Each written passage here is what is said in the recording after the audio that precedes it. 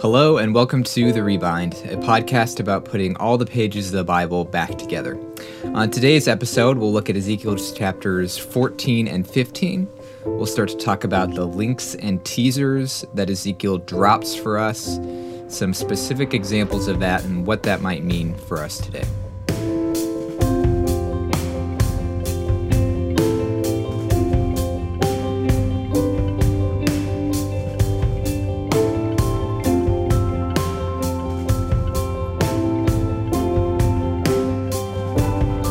So Stephanie and I survived our first hurricane on the eastern shore of Virginia. Everyone's okay, just a toppled grill and a trash can, branches and stuff. I think it was technically a tropical storm by the time it got to us, but all the ripped apart trees and crazy winds, and it really reminds you of how fragile we actually are, how the things we use for security don't work. And that's my segue for us, I guess, to think about the probing prophecies of Ezekiel today, unraveling our false securities. And we're going to dive right into the passage in this episode, right up front today, and then we'll unpack it and flesh out some of the implications.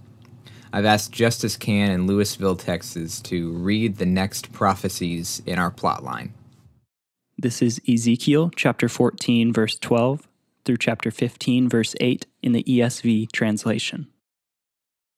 And the word of the Lord came to me, Son of man, when a land sins against me by acting faithlessly, and I stretch out my hand against it, and break its supply of bread, and send famine upon it, and cut off from it man and beast, even if these three men, Noah, Daniel, and Job, were in it, they would deliver but their own lives by their righteousness, declares the Lord God.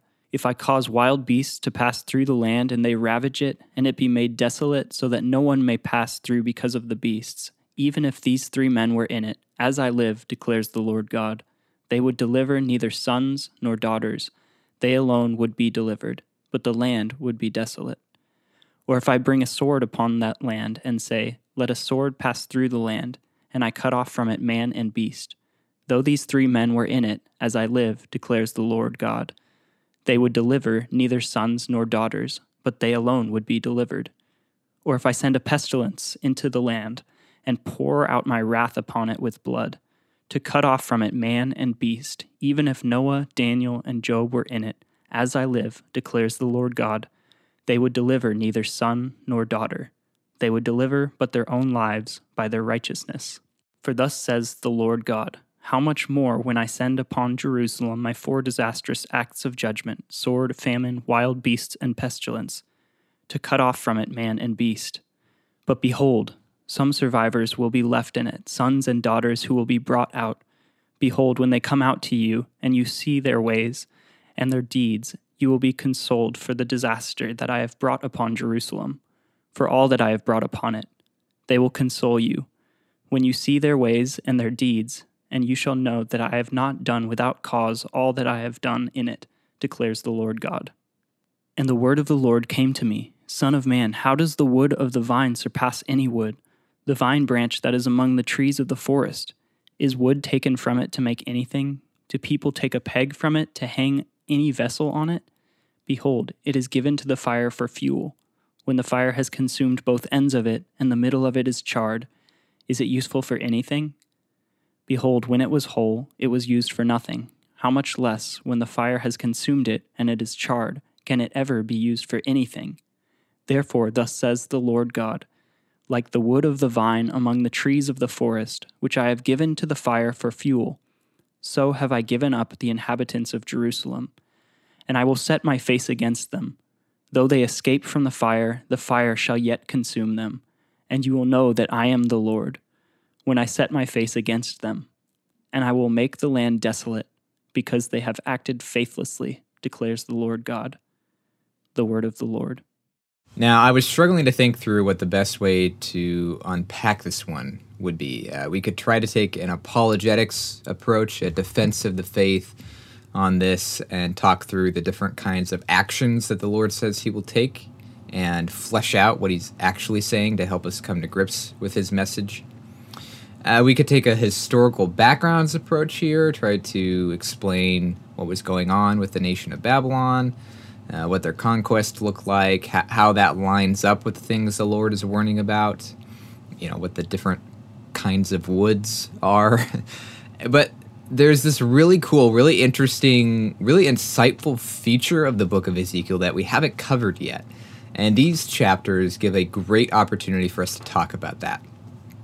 And that feature is the links and teasers that Ezekiel is constantly dropping for us. He's stitching together even the most seemingly random parts of the prophecies. So today we're going to start out with some basic info on what's actually going on in these chapters, what's being said, how it fits into the overall developing argument and strategy of the book, and then we'll talk about another famous story in the Bible that this part alludes to. Essentially, this week we'll be talking about the hyperlinks that Ezekiel leaves us to other parts of the Bible. And then in the next episode, we'll talk about the links and teasers within the book, how one part points forward to another, how one chapter picks up what an earlier one only hinted at, that kind of stuff, and what we learned from that. So that's the plan. And let's get right to it. First off, what's happening in what we just read? Well, it starts out sounding like more of the same, right? We've got these very blunt, very brutal warnings and even guarantees that the sovereign Lord is going to judge Jerusalem in some very tangible ways. And as tempting as it is to just add this to our list of similar sounding warnings and skip ahead, there's more going on here than just another rehashing of the same thing. We've got two back-to-back messages from the Lord given to the prophet. Each of them break down with an illustration or example that convinces us of the inevitability of what's coming. And then it follows with a declaration. This is what the Lord says of the actual catastrophe that will happen. So in both cases here, we're moving from a general principle to applying that principle to the situation with Jerusalem. And all of that is going to show God's fairness and the seriousness of what's about to happen. Okay, but that's just the broad strokes outline. Let's fill it in a little bit more before we start connecting it to other parts of the Bible. In that first part at the end of chapter 14, the principle that's probed is something like individualized justice. Like, in case you thought you were going to have another Moses moment here where someone steps in and prays you out of this, or if you thought nepotism was going to get you out of this, then you're crazy. Even if Noah, Daniel, and Job were your neighbors, it wouldn't make you any more safe or secure if you're on trial, right? Now, the prophet isn't actually addressing his audience directly here. He's saying, hypothetically speaking, if judgment was coming on a nation, do you think this would work? Noah, Daniel, and Job wouldn't offset the unresolved sins. Their faith and faithfulness would only save themselves. And in terms of the specific agents of the judgment, we see famine, wild beasts, sword, and bloodshed. Pretty crazy stuff. But we've actually looked at this already at the end of Ezekiel chapter 5. These aren't random overkills. They're actually the specific covenant curses that are laid out in Leviticus chapter 26. So God isn't arbitrarily lashing out with creative torture. He's saying, hypothetically speaking, if a nation signs a contract, breaks the contract, don't you think the terms of breaking the contract are going to apply when I file suit? Okay, then comes verse 21, and it's not so hypothetical anymore. If we can all agree that this wouldn't be fair for the guilty to go free because they're innocent neighbors, then we should acknowledge the fact that Jerusalem's curses are still coming. This loophole you may have thought of isn't going to remedy that. In fact, it's really interesting. The Lord is actually so convinced that the appropriateness of this catastrophe that he says, when you see the survivors that come out of it, you'll feel better. You'll know why I did this. That's how messed up Jerusalem is right now. All right, let's fill in some more details of the next part, chapter 15, and then we'll talk about how this fits into the context. Then we'll get to some of those links and teasers. So in chapter 15 here, short chapter, 8 verses, we get a parable about vine wood. The principle here, instead of focusing on the punishment matching the crime or the criminal, is essentially you are what you eat. Something's nature determines its use, its purpose. Something moving in a certain direction will inevitably reach what's on the end of that path. You can't shove a square block into a triangle hole no matter how hard you try and how much you convince yourself you can, because it's a block. If it walks like a duck, talks like a duck, looks like a duck, it's a duck. Can you use vine wood for anything you can use other wood for? No. Why? Because it's vine wood. It's not capable of being made into a coat rack. Okay, whoever manages to escape the conquest campaign of the Babylonians is not really the point. The point is the kind of people these people have made themselves into, the kind of hearts they have chiseled out from within. In other words, I'm mixing way too many metaphors here. Just like the inherent properties of vine wood limits what it's suitable for, the spiritual makeup of these Jerusalem criminals limits what they're suited for too. So that the people don't blame their problems on their circumstances, God is saying that in this particular case, the disasters they're facing are happening because that's the only thing their corruption warrants. Okay, think Judgment Day kind of stuff, not hurricane season. If you don't put a collar on a raccoon with rabies that attacks your chickens and take it for a walk, why would you think I'd make Jerusalem into a Garden of Eden? The principle is very similar here to the one in chapter 14, which is that the punishment matches the criminal. It's unpacking and furthering the same point. But here, instead of focusing on each person being responsible for their punishment, the focus is on the punishment being the natural consequence or the logical response to the people they've already made themselves to be. If you painted a target on your chest and ran through a shooting range, would you really blame the people behind the glass for having you in their sights? If you took steroids, would you really blame the officials and referees for kicking you out of the game? No. Jacked up athletes aren't good for the game. They're only good for disqualification. So if the Jerusalemites are the vinewood here, then yes, they've set themselves up for the fire. Now, a quick note of application here. I think that move from principle to personal application can help to disillusion us of our sins and spiritual barriers that we put up. I think it can be an effective witnessing tool, to use that evangelical lingo, just like the prophet Nathan got through to David with a hypothetical story. You know, hey, what do you think should happen to this rich guy that stole the poor man's sheep? He should die. Oh, well, yeah, actually, see, that's you. You've done that, haven't you? You know, if you jump straight into a conversation with a non-Christian saying, let's take a test of how many of the 10 Commandments you've broken, they might put up even more barriers. But if you can start talking about a principle that you can help them to see and agree on, then it might help to actually break down the barriers when you move to the particulars. Also, I think these specific principles that God is drawing out here are helpful for our own spiritual perspectives in their own right. Harsh as these particular judgments against Israel seem, the point that God is making is actually you can't blame the farmers for not making the vinewood into a coat rack.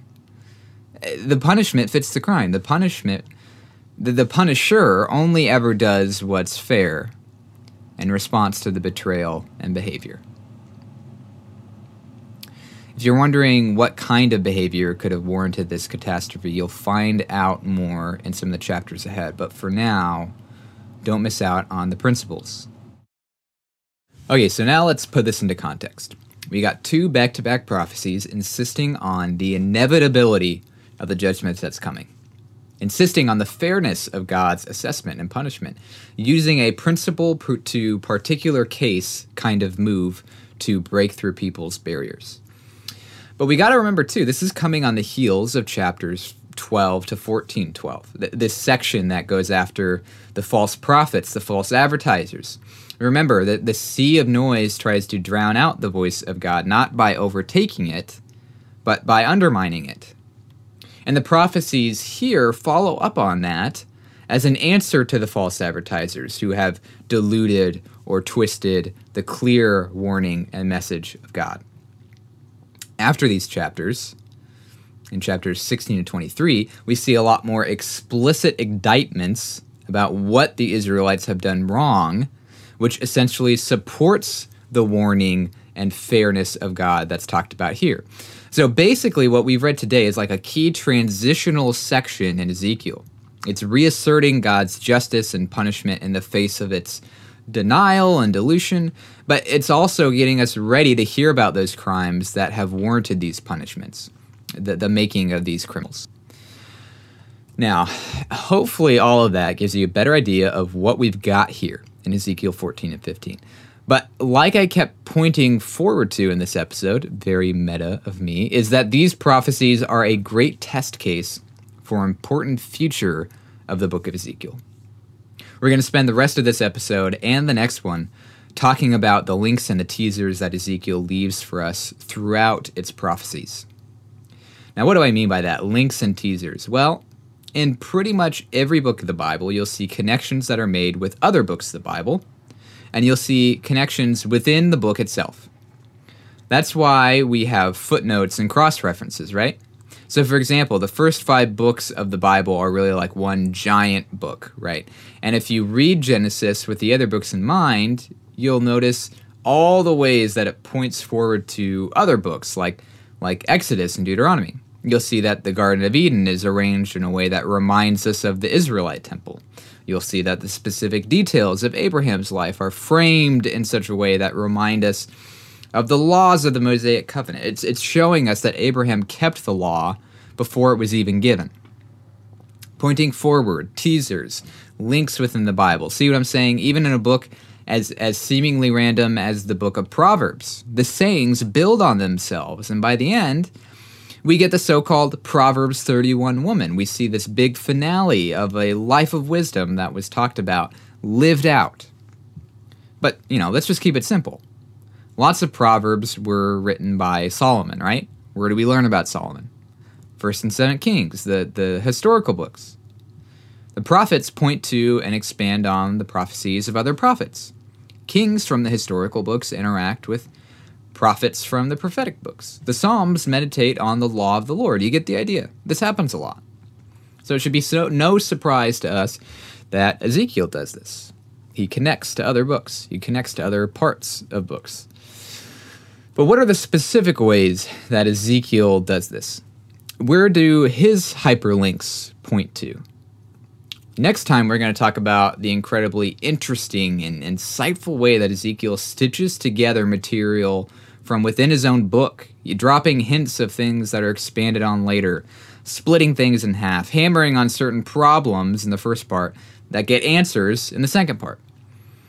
But with what's left of this episode, we're going to talk about the other books of the Bible that Ezekiel tends to point us to. So think about the pair of prophecies that we just read for today. Just in there, we see Ezekiel point back to Noah, Daniel, and Job. We talked about how the 4 agents of judgment that are listed are actually a reference to Leviticus 26. You may recall from the famous passage in the Gospel of John about abiding in Christ like a vine. The Bible uses the metaphor of a vine to talk about God's relationship with his people in a number of places. Psalm 80 talks about Israel as a vine that God has planted and cared for. Isaiah in Isaiah chapter 5 talks about God caring for the vine too, but the vine only giving rotten compost instead. Inedible grapes instead of good ones. Some of the phrases that Ezekiel uses are borrowed from Jeremiah, like God stretching out his hand against the Israelites. Interesting stuff, right? But how's it supposed to help you unless you want to memorize all those details? Well, first off, this reinforces our conviction here that the more you think through the Bible and the more of the Bible you think through, the more clear it will become. There's always room to grow. If you felt like you've mastered your 1-year Bible plan once and are now a pro, or if on the other hand you feel like just reading a chapter of Ezekiel is super intimidating, it's okay. You don't need to get a degree in biblical linguistics. Just keep at it. Read more and more of it. The picture will start getting clearer the more pieces of the puzzle you have to work with. But what about Ezekiel now? Well, practically speaking, if you want to see what Ezekiel is pointing to and drawing from, his particular hyperlinks, so to speak, the big ones are going to be Deuteronomy, really all of the law, but Deuteronomy is a good place to start. Maybe Leviticus too, if you're feeling zealous. Okay, Deuteronomy, and Jeremiah. Jeremiah was an older contemporary of Ezekiel, and they talked about a lot of the same things. Ezekiel often plays off of something that Jeremiah said in various ways. So Deuteronomy, Jeremiah. If you want a couple of manageable companion books or study guides for the book of Ezekiel, don't rush to Amazon quite yet. Just read those first. Deuteronomy will help you understand the spiritual foundation, the standards of what should and shouldn't be done, and what will and won't happen in this covenant relationship with God that Ezekiel is drawing out. And Jeremiah will help you understand the current problems, the current sins, and the setting for Ezekiel's day as well. But there's one last hyperlink that I want to click on here from these chapters. This isn't something that I've seen talked about a ton, but I actually believe the story of Sodom and Gomorrah is a key part of this pair of prophecies. Could it be that the fact I just preached on that part of Genesis in our series at the church might be skewing my perspective a little bit? Possibly, definitely. But let's just think about the text here for a minute, and you can judge for yourself. In the chapter right after this one, chapter 16, Sodom shows up as a major player in Ezekiel's metaphor or parable as a negative example. Check this out, Ezekiel 16:48. As surely as I live, declares the sovereign Lord, your sister Sodom and her daughters never behaved as wickedly as you and your daughters have behaved. So is it possible that Ezekiel is using the story of Sodom and Gomorrah to make a comparison to the Israelites and break through their defenses? Yeah, he does it immediately a chapter later. Okay, so what about these chapters suggests he's doing that here too? Well, remember, here the strategy is moving from principle to practice, hypothetical to gotcha, it's you. And our passage started out, suppose a country sins, right? A nation, city, whatever. Even if these three men, Noah, Daniel, and Job, were in it, they would save only their own lives by their righteousness. Now, Genesis 18 and 19, the story of Sodom and Gomorrah, revolves around Abraham trying to get God to take it easy on the city of Sodom because his nephew Lot lives there. Will you really wipe it all out, not spare the place for the sake of 50 godly people that are in it? Abraham pleads, far be it from you to do such a thing, to kill the righteous and the wicked, treating the righteous and the wicked alike. Far be it from you. Will not the judge of the whole earth do what's right? So the whole story wrestles with God's fairness to the righteous and wicked, but it's easier to see because, well, it's not us. It's not Israel.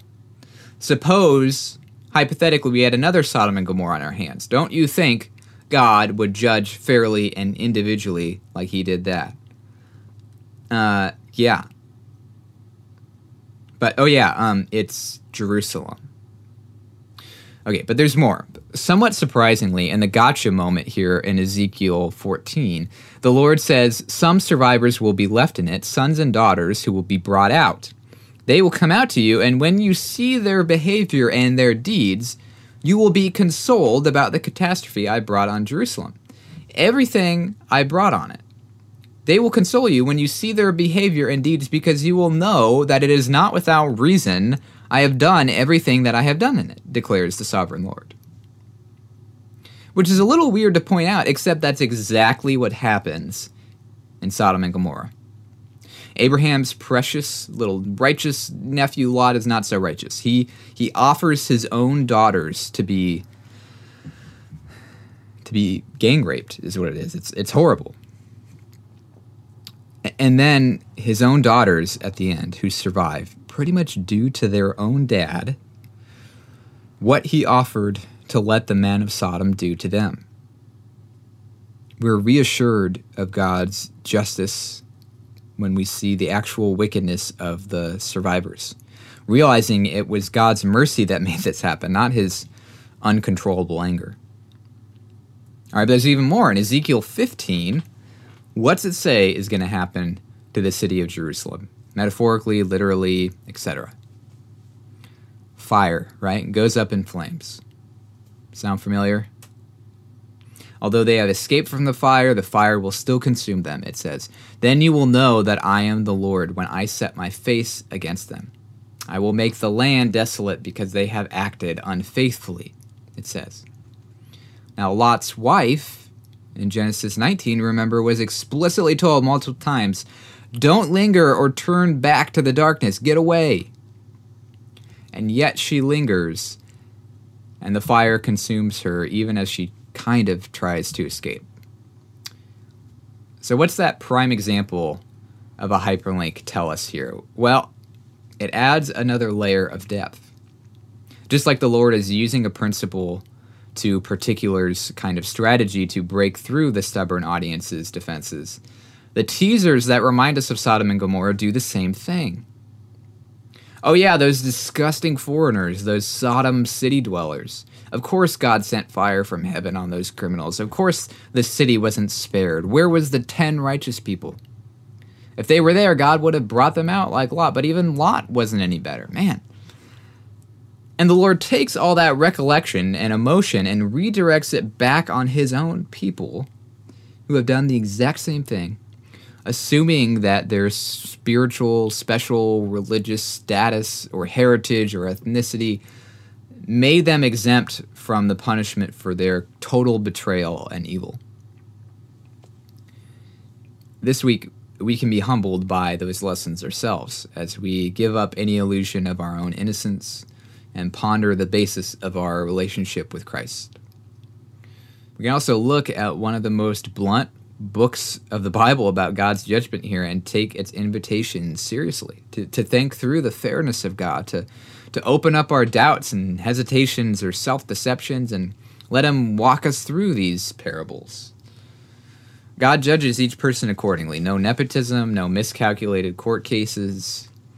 If we have rejected and abandoned his covenant, if we have made ourselves into vinewood, what's really our suitable future?